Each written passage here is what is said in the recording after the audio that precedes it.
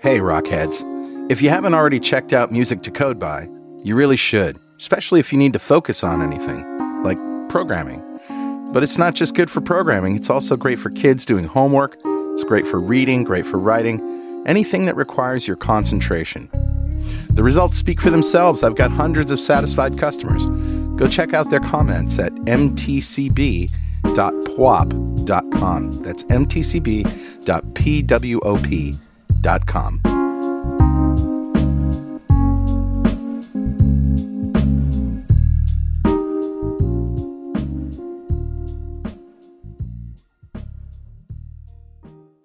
.NET Rocks, episode 1169. Recorded Sunday, July 12th, 2015.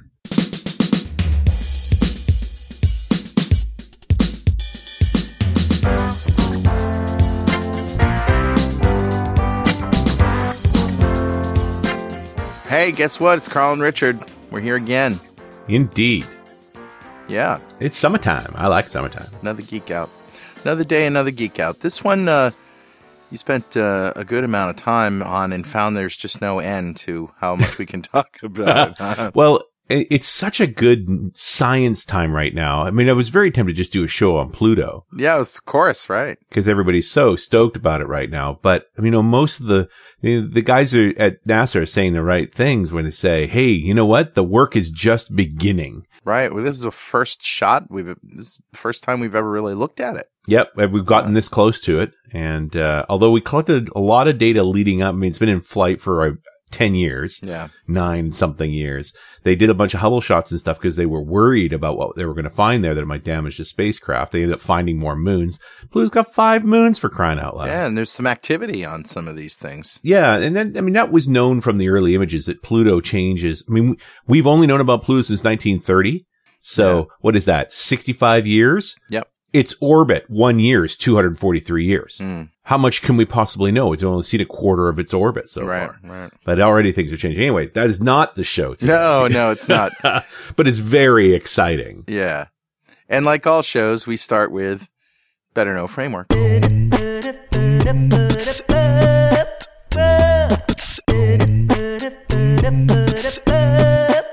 Well, Richard, I went out and I went looking for some AI stuff. Interestingly, artificial intelligence, or, you know, as much as we could be doing in the entertainment sphere of personal computers, sort of sucked me in to computing a long, long time ago. The story goes, I was at, I think it was the Boston Children's Museum the first time I saw a computer, and it was just a screen and a keyboard, you know, and it was saying, "What is your name?" And I typed in my name, Santa Claus, and it said, You're not Santa Claus. Come on. What's your name?" I was like, what? How do you? And he had you right there. Yeah. I'm like, what? You know, and then I put in the Easter Bunny, you know, and it was like, come on, be serious here. What's your name? And I typed it in. Carl was like, "Hey, Carl, how are you, Carl?" I'm like, this thing knows my name. How does it do that? You know, how does it?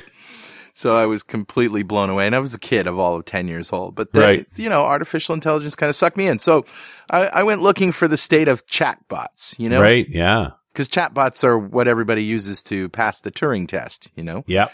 If you can have a quasi-conversation with a computer and not realize that it's a computer, and I guess there are parameters and things that Alan Turing set up, but then it's considered to be intelligent. And I'm not very impressed with the state of chat. If you go to personalityforge.com, this is just the first one I landed on, but it looks like there hasn't been anything updated in a while. Maybe there has, and I just didn't find it. But anyway, I went to their chatbot finder and to their award winners, right? The award-winning chatbots. I found the tested and proven. These bots have won awards in chatbot competitions, right? And first thing I asked the chatbot, "What do you know about Miles Davis?" And it said, "I am so glad to meet you, Davis." Without a comma. So not only is it in misinterpreting my question, it's not using proper grammar and punctuation. Yep. And then at one point, another bot, you know, we were talking, "How are you?" Fine, making small talk. And the bot said, "I am fine." And I said, "I bet you are." And it said, "Gambling will get your ass in trouble." It's like, right there. Okay, you failed. Just simple figures of speech. Hey, we have a hard enough time as humans understanding each other's, different countries and, take on figures of speech and, that kind of thing. Yep. We have a hard enough time as people. It's going to take a while before these things can get that smart. Well, and I mean, there's obviously some really smart chatbots out there. IBM's Watson has a version that's pretty impressive, but it's still, this is part of this whole conversation is what's commercially available, what's possible in computing, what's reasonable in computing. There's a lot of different elements to all of that. But it's nice to see. I see what you mean. I'm just looking around the site here. There's really been no update since 2012. 2012. Yeah, that's the latest one I found. Yeah. Oh, well. Yeah. Good find, though. That's very funny. Yeah. Well, is somebody talking to us, Richard? I grabbed a comment off of show 998, and that's the one we did on nuclear weapons. And there's a reason I chose from this area, which we'll get to later in the show. This comment's from David Driver, and this is more than a year ago, where he said, "Wow, thanks for discussing this with a fact-based approach and taking the time to place these weapons in their proper historical context. One of the things that scares me the most about the history of nuclear testing is the way people in control had no clue about the long-term effects of the devices, but they were willing to proceed with the testing." Not to go too far off topic, but I get the same feeling with the people who are injecting GMOs into our ecology, meaning genetically modified organisms. Perhaps you could give some coverage to that topic sometime. Mm-hmm. Funny you should ask. I've been actually working on a bunch of notes in this space, but we'll see where it falls on the rankings as to when I should actually talk about it. You could dovetail it into the conversation about IP rights gone wild and discuss the lawsuits pending from cross-pollination. Just, David, for your own edification, for the most part, all those cross-pollination lawsuits have gone away because it was bad press, a bad idea. They could have, this was a story of where Monsanto sued a farmer because the farmer had GMO crops on there, which looked like they literally just flew across the road from another field that was planting them. Yeah. And it's like, maybe the farmer should be suing you for contaminating his field with your modified crops. Right. Yeah, sure. Anyway, that conversation definitely evolved further, and we'll get there. The duel this time for which Geek had to do next was artificial intelligence versus quantum computing, right? Which I actually was tormented on the order of that because one sort of influences the other too. Yeah. But GMO is a little further down the stack and certainly an interesting topic. And thanks so much for your comment. The .NET Rocks mug is on its way to you. If you'd like a .NET Rocks mug, write a comment on the website at .NETRocks.com or via any of the social media sites that we hang out on. We post all our shows to Google Plus and Facebook. And if you comment there, we could read that one and send you a mug from there. So do we start this story with stories? Some of the authors and sci-fi. Science fiction. Yeah. 2001: A Space Odyssey. Yeah. I'm sorry, Dave. Yeah, I'm sorry, Dave. Cybernetic Systems, Skynet. Yeah, is that why people are so freaked out about AI is because of Hollywood? Well, it doesn't help, but I look at guys like Stephen Hawking and Elon Musk and Bill Gates coming out concerned about AI as guys that I think are a little less susceptible to cultural convention, saying, hey, this is a genie that we could get out of a bottle and never put back in. Well, arguably, the internet is a genie that was let out of the bottle and now can't be put back in. Well, and the nuclear weapons as well. Yeah. These were all things that were made for a variety of reasons, and once you've got them, you can't unget them. Yeah, it's a valid concern. But it's also one of the reasons we probably should pursue it. Mm-hmm. Because it's some of this stuff is rather inevitable. My way of tackling artificial intelligence anytime something talks to me about this is to substitute the word intelligence with dumbness. Yeah, artificial dumbness. Right. But stupidity would be a more politically correct word. But as funny as that might be, it's also a way of thinking, what are we actually saying here? Mm-hmm. Right? Are we talking about something important that actually has to do with the ability to have cognition that is more than availability of information? Mm-hmm. And that's where we really sort of fall down. If you go all the way back to the first sort of conversations around this, it starts at the beginning of computing. There's a guy named John McCarthy. He's the guy who invented the language Lisp. So you already know that deep down he was evil. But he actually, because Lisp was one of the languages, even back then they were talking about this is the language that artificial intelligence will be created in. Yeah, I remember that. Because it has that sort of recursive nature to it. Yeah. But he's what guy quoted as saying, as soon as it works, nobody calls it artificial intelligence anymore. Right. They just call it intelligence. Yeah. All of the things that we have called artificial intelligence over the decades, once they work, we call them voice recognition, image recognition. Or Siri. Yeah, natural language processing. Right, These are all technologies that were once covered in the artificial intelligence mantle that then as they start to actually do stuff, becomes less and less artificial intelligence. And so AI tends to break down into a few categories. And one of them is, then this is the one that actually exists, is artificial narrow intelligence or weak AI. The tendency to be a specialist in a particular area. Like an expert system. Yeah. Well, think Deep Blue, right? Yep. The best chess player in the world. Yep. And that was a pursuit by IBM for a long time to finally build a chess player that could beat the finest grandmaster in the world. And there's a bunch of other games. Apparently there's an AI that plays backgammon unbelievably well. Like it's just no fun at all, right? Mm-hmm. Like they're always going to win. And narrow intelligence is a really interesting thing because you can apply it to a lot of stuff. There's an argument that there's AI in anti-lock brakes. Yeah. Well, I mean, if you think of it, it's a decision tree, and it's the term expert system was essentially something that was a decision tree that was programmed by an expert, right, to ask questions and lead to an answer based on the answers to the question. But now you get into that natural language processing side of you're never going to give exactly the answer that fits perfectly with the tree, right? It is the areas of gray where the interesting things come out. Right. And that's where you have the absolute necessity. I mean, think about the brain. The brain is so plastic that when somebody tells you, oh, that's not correct, it adjusts its pathways and thinking so that it can incorporate this new fact or this new information or branch, if you will. And that's precisely what an AI has to do in order to grow, in order to learn. Don't be so certain. Really? Has to is a pretty strong word, but you're definitely going down a path that I think is important here. Because now when you start talking about AGI, artificial general intelligence, or strong AI, that's can I make myself a human capable brain? Mm-hmm. And it follows pretty quickly by ASI, artificial superior intelligence, because most of the techniques that we're looking at for how we would actually make something like that involve self-learning and self-enhancement, so that pretty quickly you're not going to be as intelligent as a human. You're going to be way more intelligent. That's pretty much what I'm talking about. Self-modification, self-enhancement, Absolutely. And that is the presumption that that's going to be necessary. But it is a presumption, so it's interesting to question. Okay. But let's back up a couple of notches here, because there are a whole ton. I mean, you go all the way back to the 50s with Lisp.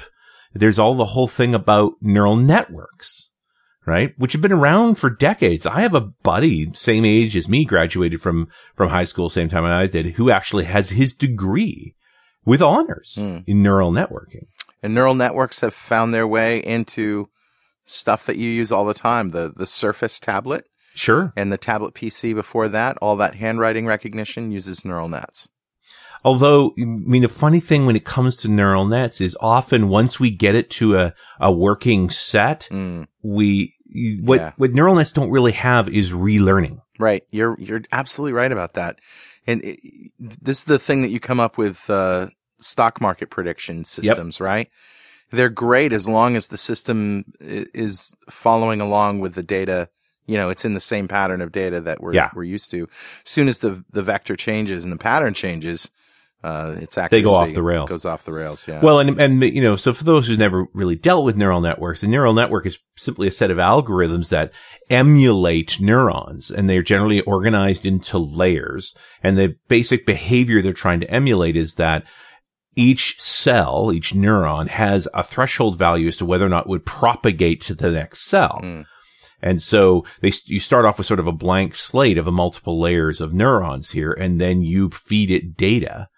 and it's supposed to produce results, and then you train it on a set of data. And this is the big problem that happens with neural networks is you train it heavily on a set of data till it passes that set of data, and the rest of the world doesn't look like that set of data. Isn't that kind of the way learning is, though? I mean, yes. You know, if you think about the things that you've learned, you're constantly having to relearn things, and sometimes those things you need to relearn are closer to the metal than other periphery things. And right away, you're pushing on one of the issues we run into when we talk about artificial intelligence, which is we're trying to understand our own brains, and we don't quite understand them yet. Yeah.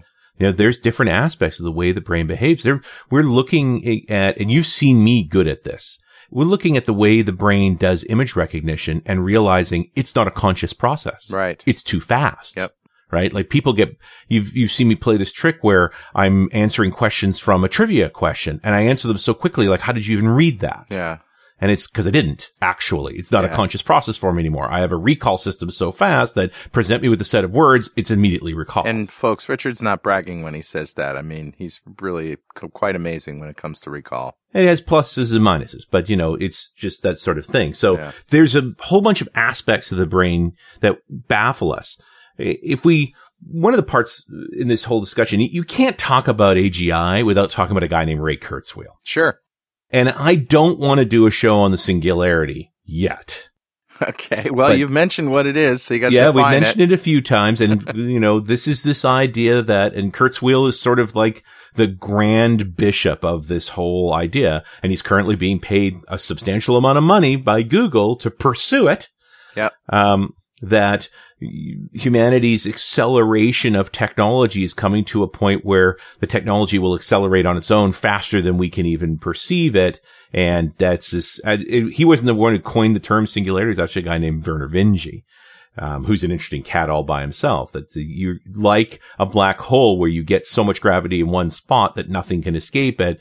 We reach a point in technology where it just sort of transcends everything we understand. Yeah.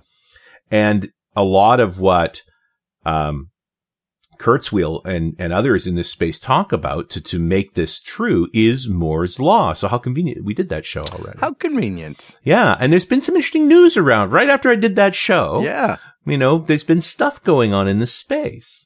Yeah. And Intel in particular. Well, Intel just recently, like within the past few days of us recording this, before we recorded this, talked about not being ready to go to 10 nanometer.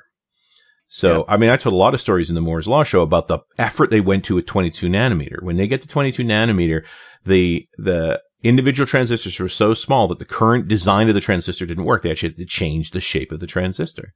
And, that carried them, that made 22 nanometer work, which, you know, they're supposed to be on the TikTok cycle every 18 months. They really, you know, do the next thing. Yep. And 22 nanometer was late by almost a year. Mm-hmm. And now, so 22's carried them to 14, and now they're working on 10 and realized, hey, we're not going to make 10 on time. We're having similar kinds of problems. And part of what we talked about in the Moore's Law show was they were going to change a bunch of stuff to make 10 work. They were talking about quantum well. Yeah. They were talking about not using silicon dioxides, but going over into indium gallium arsenides, like enough different materials that they're just saying, okay, we're not going to be ready on time for the next tick, which is when they reduce size again. So we're going to do an additional talk cycle where they're going to do a third release in the 14 nanometer design. Yeah. Totally fair. I get it. I'm annoyed by the press going, Moore's Law is dead and TikTok is over. It's like, you know, it is getting harder and it is going slower because and where this is important when we talk about artificial intelligence is Kurzweil's projections on us having artificial intelligence by 2040 was predicated on Moore's Law being consistent. Yeah. And he wasn't just talking about artificial intelligence existing or generalized intelligence existing in 2040, but that it being inexpensive, that anybody would have it. Mm-hmm. But here we are in 2015, already banging into Moore's Law challenges that are going to perhaps slow down the cadence. And that supports this idea of maybe we won't get there, that the kind of computing power we need is not going to be there. But that's not true either. So let's talk about the computing power of the human brain. Sure. So 2 to 3 kilos, depending on how big your head is. Some of us have bigger heads than others. Estimated compute is about 100 billion neurons. in the average brain. Okay. Some better used than others. I'll trust that number coming from you. 100 billion, yes. Runs at about 200 hertz, aka each neuron can fire as rapidly as 200 times in a second. Huh. Okay. Seems pretty slow. Yeah, compared to computers, but still, you try and do 200 things in a second of anything else. No, yeah, I see that. Yeah. It's the other piece that's interesting is its communication speed's only about 120 meters per second. So there's one discussion around human brains that says the human brain cannot get much larger because it'll start having communication issues within itself from the distances within it. So that's an interesting aspect of it. That is an interesting aspect. And if you were going to convert it into more computering terms, it runs at about 20 petaflops. So that's 20 quadrillion floating point operations per second, right? Mega is millions, giga is billions, tera is trillions, petas are quadrillions, okay? Yep. Now, given those dimensions, how powerful are computers? The number one supercomputer in the world right now is owned by the Chinese. It's the Tianhe 2, and it runs at 34 petaflops. It costs $400 million to build. It's the size of an office building and runs on 24 megawatts of power. But it is faster in terms of the flop count than a human brain. Okay. So, that's in the ballpark. All right.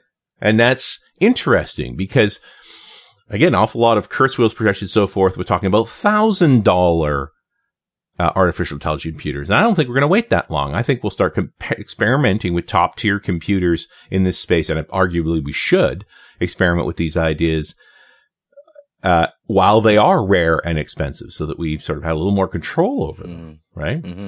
But if you're going to model so let's say we got the hardware. The hardware's there, right? Right now, if you're a Larry Page is one of your tech billionaires, and you've decided that you want an artificial intelligence computer, and I would argue Google really wants an artificial computer. I think they do. Intelligence. Sure. I mean, what is Google?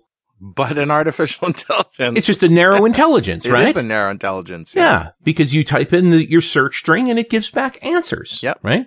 And again, they are funding the Singularity network and so forth. They've got a project called Deep Dream. Okay. Does that make you nervous? Yeah. It's a little freaky. Tell me. It is an interesting neural network. It's a large neural network where they have trained it with 1.2 million images. And every one of these images was marked up. It had tagging, basically, to say, this is a dog, this is a bird, this is a building, and so on. Wow. And so now they ran it through this neural network. Now, that's not that weird, right? Because you think about it, Google definitely wants a technology. We all want a technology that showed an image and it could tell you what's on it. Yeah. What's in this image? That's a really hard problem. And they have a lot of images at Google. They sure do. And you think about flashcarding images to your babies. Yeah. Right? Dog and so forth. Like, this is something we still don't do well with technology. Right. Right? So here's the clever part about Deep Dream, the thing that got me really excited about this, because neural nets have sort of run their course with the overtraining and so forth. Sure. And, 1.2 million images sounds like a lot, but it's not. It's not really. You really want billions of images. The real problem is the cataloging takes so much time. Somebody's got to do that. Yeah. So they created this mode in the Deep Dream system called daydreaming. And here's how it works. After it's been all trained, they show it an image that doesn't have something on it. Like, they show it an image of the sky and say, find the dog. And it asks it to start marking up the image, outlining where it sees the dog. Interesting. All right. So this is the daydreaming phase, like looking into clouds and finding the shapes. Right. And actually, if you start searching around, you'll find a bunch of the images that this daydreaming is made, where it actually sort of took the lines of somebody's foot and saw that's a dog nose and enhanced the look of the dog onto it. Wow. That's a very human thing. It's projecting. Yeah. Yeah. It's almost creativity. Almost. You know what I mean? Sure. It's really interesting. So, but useful things they were learning. They asked it to find a dumbbell. And as it started to draw what it saw as dumbbells, it kept showing them with disembodied hands attached to them. Huh. And the reason was virtually every image you'll ever have a dumbbell is somebody hands. using it. Right. Right. So it sort of speaks to, if you really want to build a system that recognizes images, you have to deal with those kinds of vagaries. Sure. So that part of this was them just trying to build a better image recognition system. But the fact that we anthropomorphically project, Yes. right? Our tendency to perceive things as human, we anthropomorphically project onto this system, this idea of daydreaming, this idea of creativity, just because it took that neural network training and enhanced images to see where it might have fit certain patterns. Wow. It Fascinating. works. It's really, to me, I just get the quivers out of that because it's like, Right. This is all of those tendencies that humans have to create those things. What if creativity was nothing more than strange image mapping? Yeah. Well, in that case, finding something that isn't there in Right. a Rorschach test kind of thing. Yeah. Yeah, but it's also, every time you dive deeply into AGI in this whole conversation, you end up in philosophy sooner or later. Right. And I don't want to spend a lot of time there. Not that I mind it, but it's like, I don't think people want that part. That's not the biggest part of the conversation. That's what comments are for.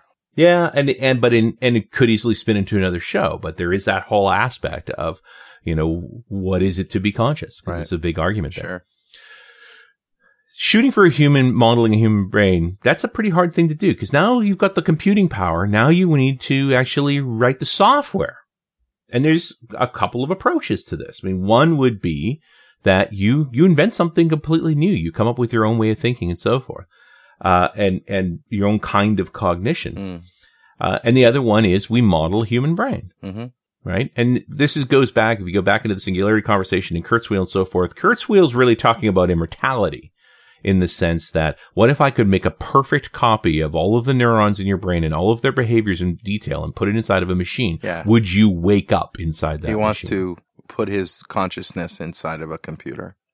Yeah. Well, what he wants to do is live forever. Right. And he's not alone. I got to think that most tech billionaires are thinking in terms of, I want to live forever, which, there's a whole show to be done there on longevity and the research is being done in that space. But one of the ways you could go about that is to get rid of the biology that decays.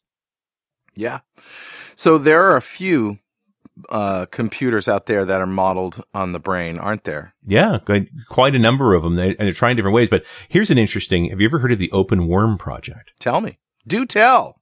The openworm.org is a group of scientists who have built a software emulator for a flatworm brain.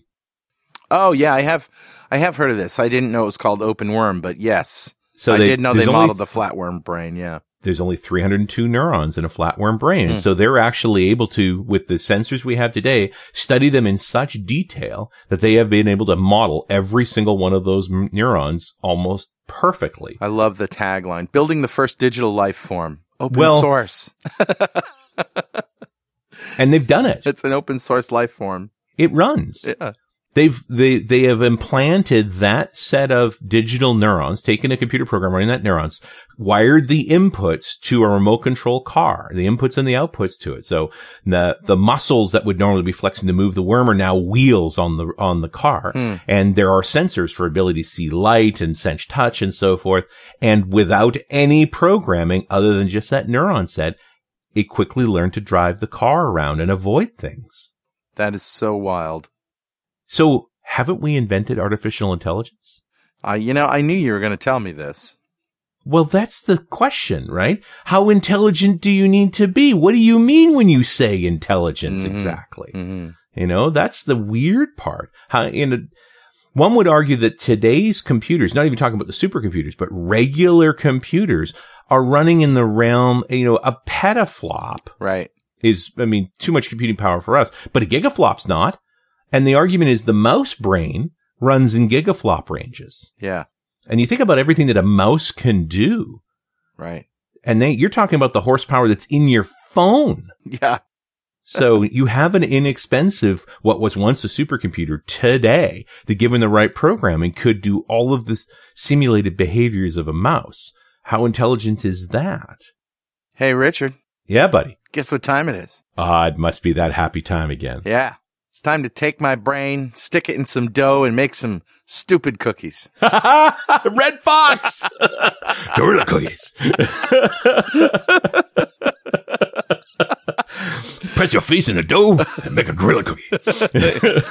Oh, he was something else. He was amazing. Actually, it's time to give away a D-Experience subscription from Developer Express to one lucky member of the .NET Rocks fan club. But first, become a UI superhero with Dev Express UI controls and libraries and deliver elegant .NET solutions that address customer needs today. Stupid cookies. Stupid cookies. That address customer needs today and leverage your existing knowledge to build next-generation touch-enabled solutions for tomorrow. Whether it's an Office-inspired application, a data-centric analytics dashboard, or the next artificial intelligence, DevExpress Universal ships with everything you'll need to build your best, without limits or compromise.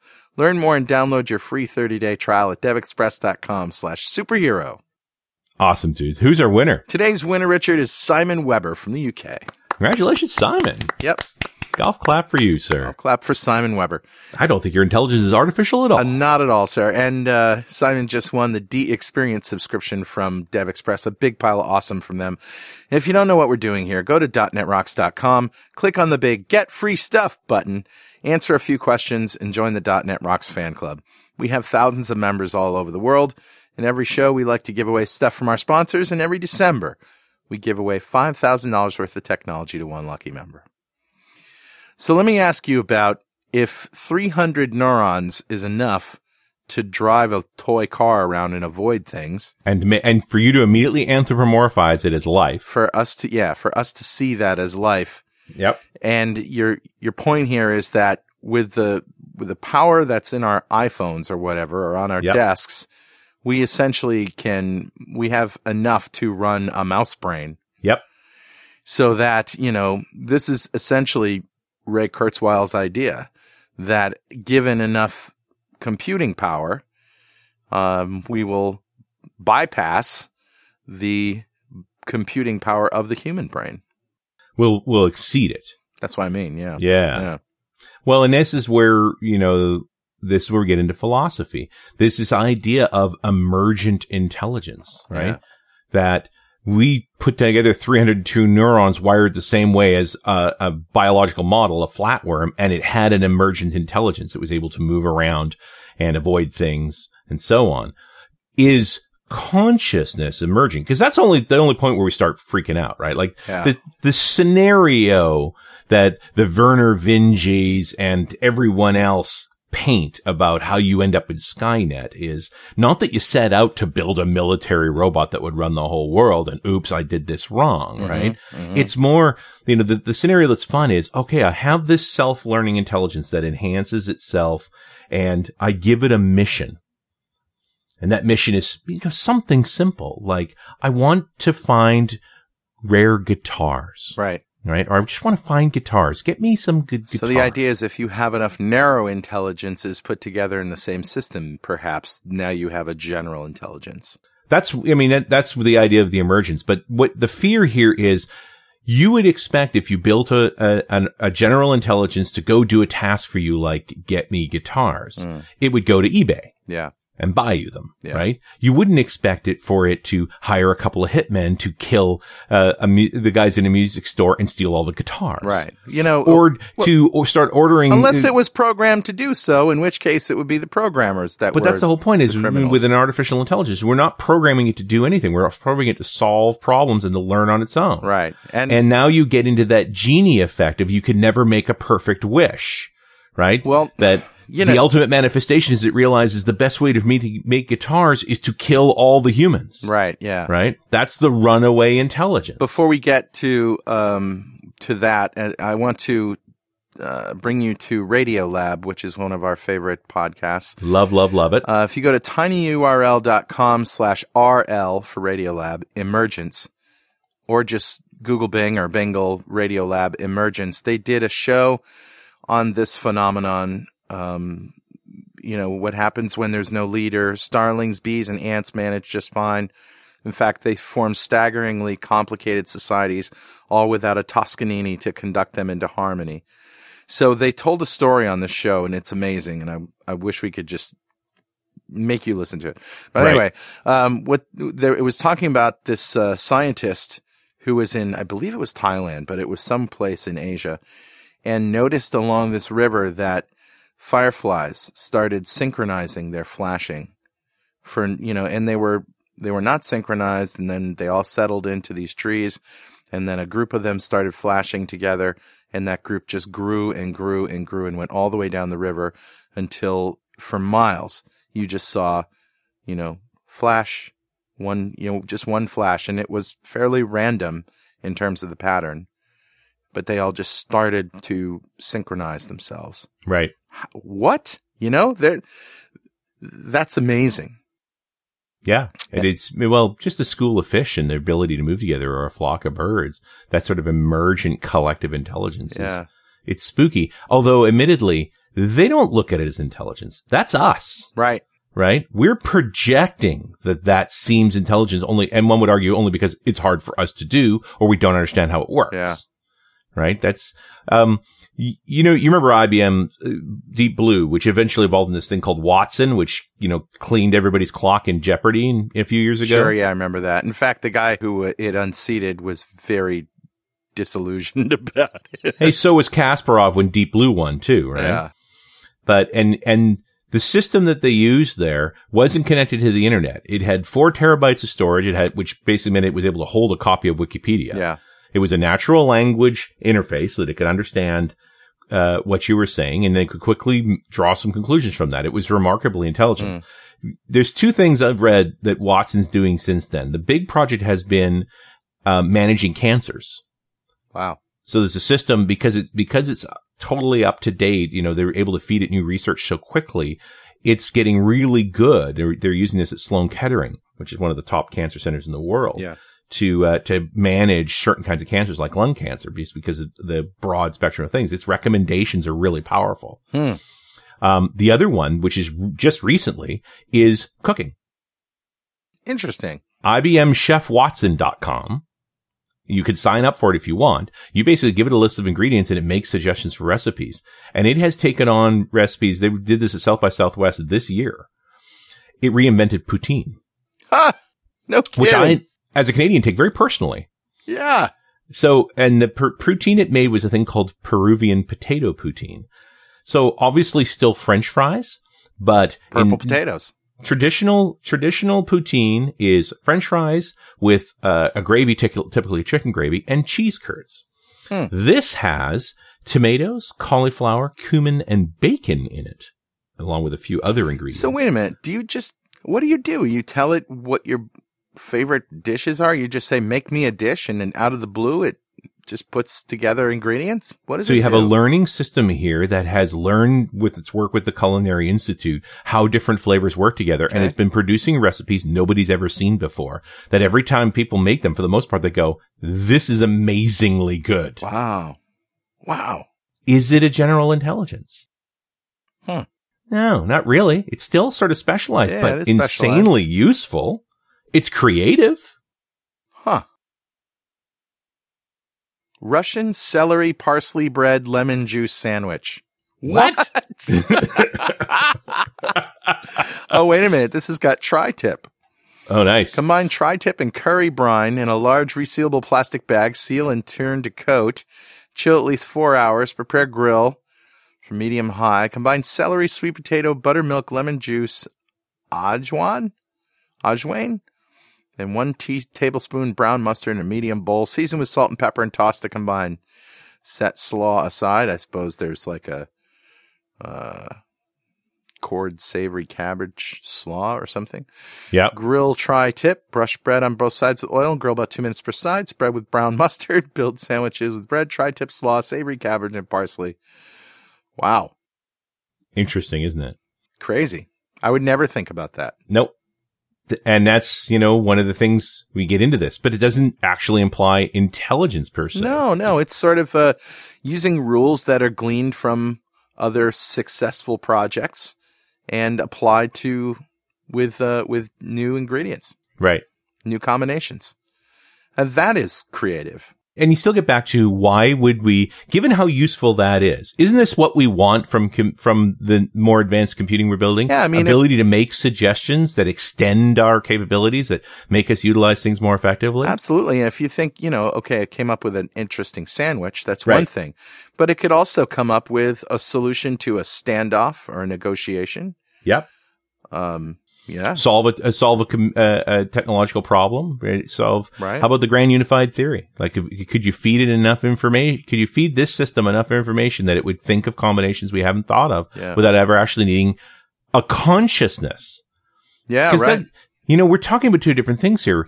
We're Sure. talking about thinking speed. How quickly can you come up with a conclusion? Thinking diversity, the range of data you work on, as opposed to thinking quality. It doesn't matter how fast that flatworm brain runs. Speed is not the issue here, right? So what if you could and I'm just thinking out loud here, what if you could combine these systems that are sort of specialized? Because if you think of the brain, we have different specializations of parts of the brain, the amygdala and, the frontal cortex and prefrontal cortex and all these things do different things. But what if you could, like a network, like an internet, synchronize and utilize the outputs of one of these systems to be the inputs of another system, and then depending on what was called for, if it's recipes, then you use Chef IBM, and if it's anything else that's more specialized, what is this image? You use another thing. It seems like that's the way to create some sort of general intelligent, something that we would call an intelligent assistant. Yeah. Well, and again, you get back to what did you want? Why did you even want a consciousness? And do you even know what it is? Well, quite frankly, I would love to have some sort of thing that has the promise of Siri, just like, tell me something real about this or that, or what are my options here, or just a better way to access the information that is on the internet, sort out the crap information from the real stuff, find the relevant things that you're looking for, do some research, and come up with a solution in a second or two. Yeah, and you don't need a consciousness to do that. Here's another way of thinking about it. How would you know if the computer was conscious? Well, Alan Turing said. Yeah, we already have chatbots. Yeah, that confound that already. Right. But and now you get into the philosophical piece of how do you know you're conscious? Yeah, that is philosophy. You're right, and for sure. Yeah. And as we get deeper into the brain, we learn more things that are getting more confusing. There's an argument right now that the consciousness is not an electrochemical process. Right? Because in the end, the brain is supposed to be this electrochemical machine. There's an idea that it's actually a quantum computer, that there's a quantum effect going on, an entanglement between these neurons that fire in a sort of symmetry that exceeds what electrochemistry could possibly do. Well, now, aren't you talking about sort of parapsychology and getting into the fields of the soul and other things that we haven't been able to scientifically prove the existence of? But everybody sort of has this feeling of connection. Yeah, we want to believe that there's more to this. Because, the sad part would be we are just an electrochemical process. Yeah. That consciousness is simply a computing problem. Right. But we don't know how to build or program the consciousness. So we're looking at it two ways. Either we put enough stuff together, as you were describing, that it emerges. Yeah. Or that we emulate a brain well enough. Yeah. That the conscious piece is just naturally in there. The test that I think of is, let's look at the code. If the code says, if you get this question, respond with this answer. You know what I mean? Right. If it's a simple logic tree, okay, that's not really consciousness. But you're still thinking in terms of code. I am. But what if the code was, more like a neural net, which is weighing inputs and then actually composing words and sentences that may or may not make sense at first, but we learn to speak its language, etc. Now that sort of has a little bit of more of a consciousness wow factor for me. Well, this is where you get back to what Google's doing with Deep Dream. They're building this neural network where there is no code, right? You can't see it. It is a composite of many elements, Right.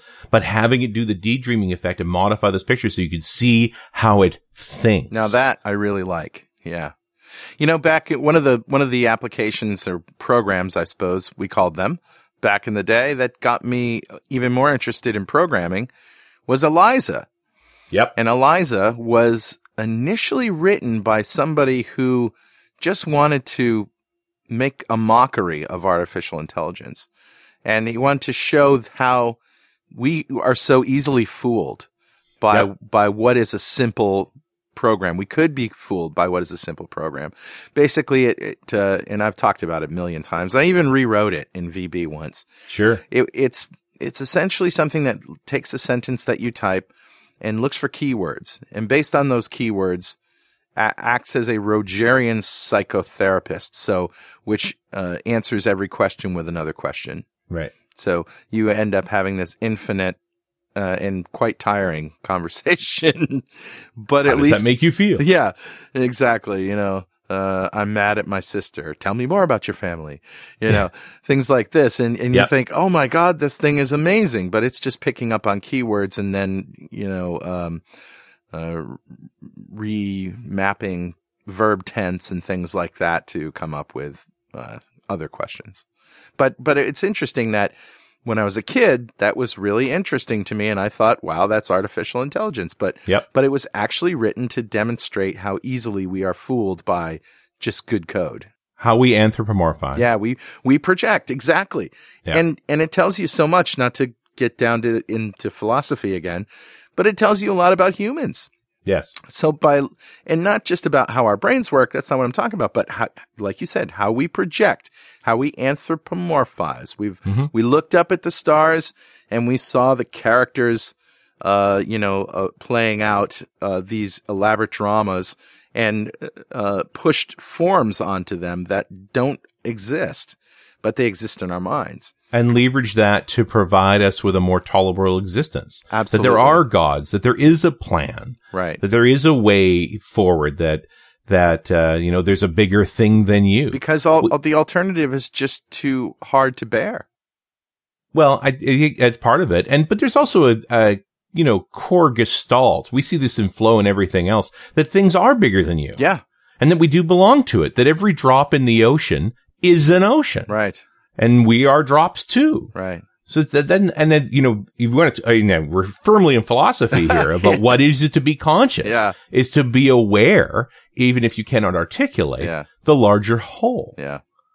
And that's cool and fine. It's also not a piece of software I actually need for anything. Well, here's a little story that I heard from Joseph Campbell, who says, he's got a porch and there's a flower out on his porch, and every morning the flower sort of bends toward the sun, heliotropism, I guess it's called. Yeah.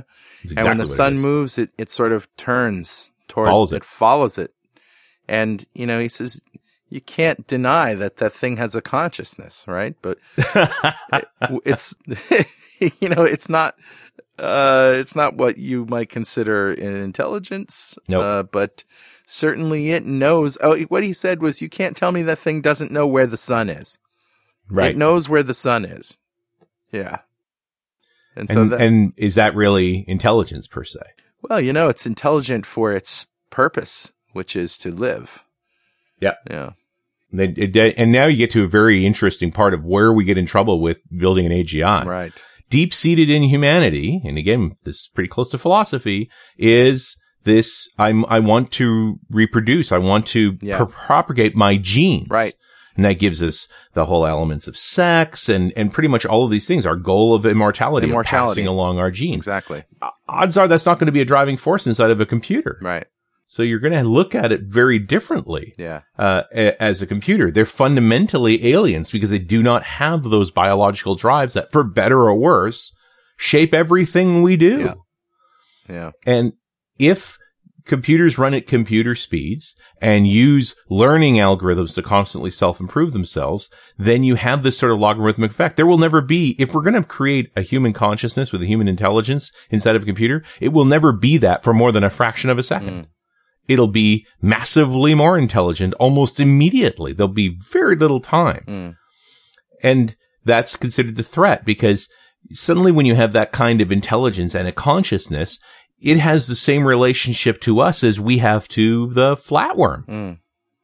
You know, and there's a great quote from a guy named Charles Rubin, who's a poli-sci guy, who says, any sufficiently advanced benevolence may be indistinguishable from malevolence. That's very good.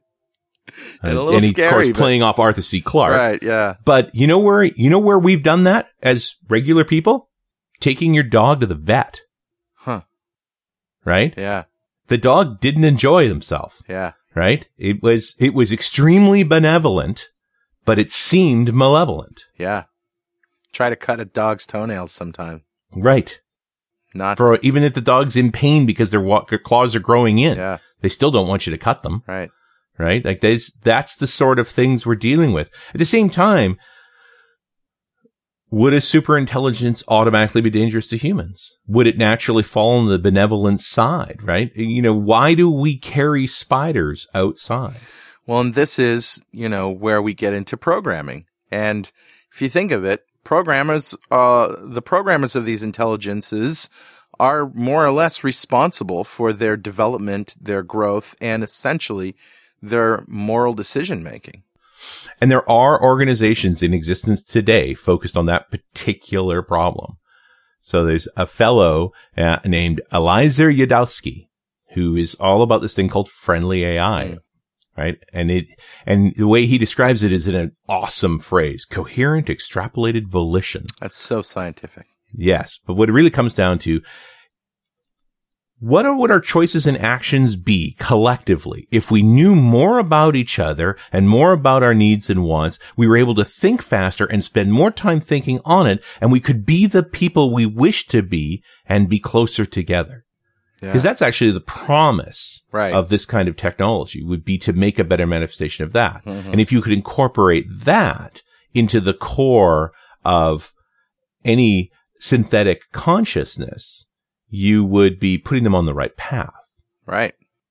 And so this is being worked on. The issue is this.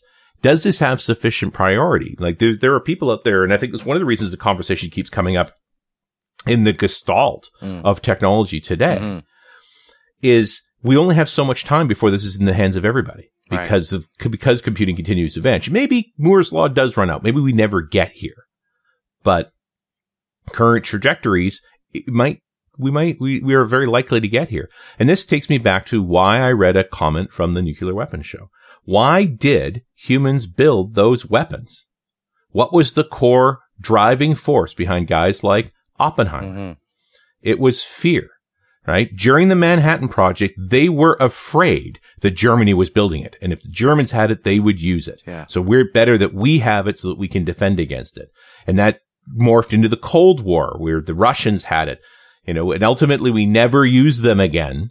So far, knock on wood, we've already rendered them obsolete because we had that balance. If we don't go after this while it's difficult to do, wait until it is trivial to do, it will get out of control. Right.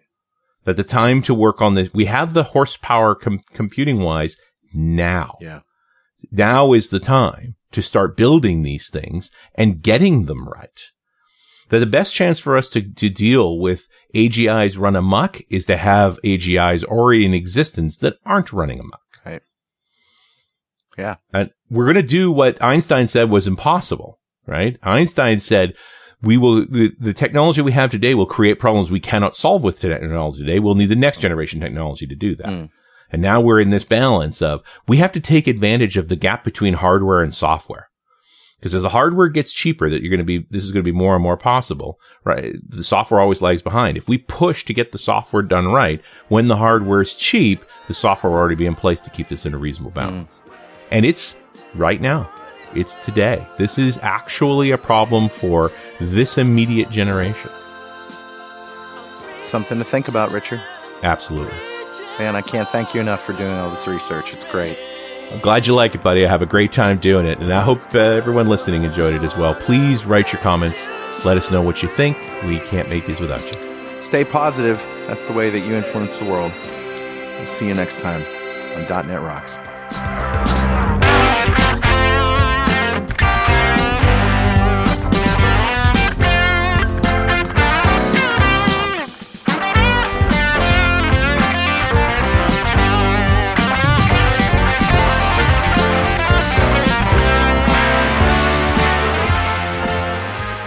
.NET Rocks is brought to you by Franklin's Net and produced by Pwop Studios, a full-service audio, video, and post-production facility located physically in New London, Connecticut, and of course in the cloud. Online at pwop.com. Visit our website at dotnetrocks.com for RSS feeds, downloads, mobile apps, comments, and access to the full archives going back to show number 1, recorded in September 2002. And make sure you check out our sponsors. They keep us in business. Now go write some code. See you next time. Got transmitter banned by the FCC. Yes, I'm a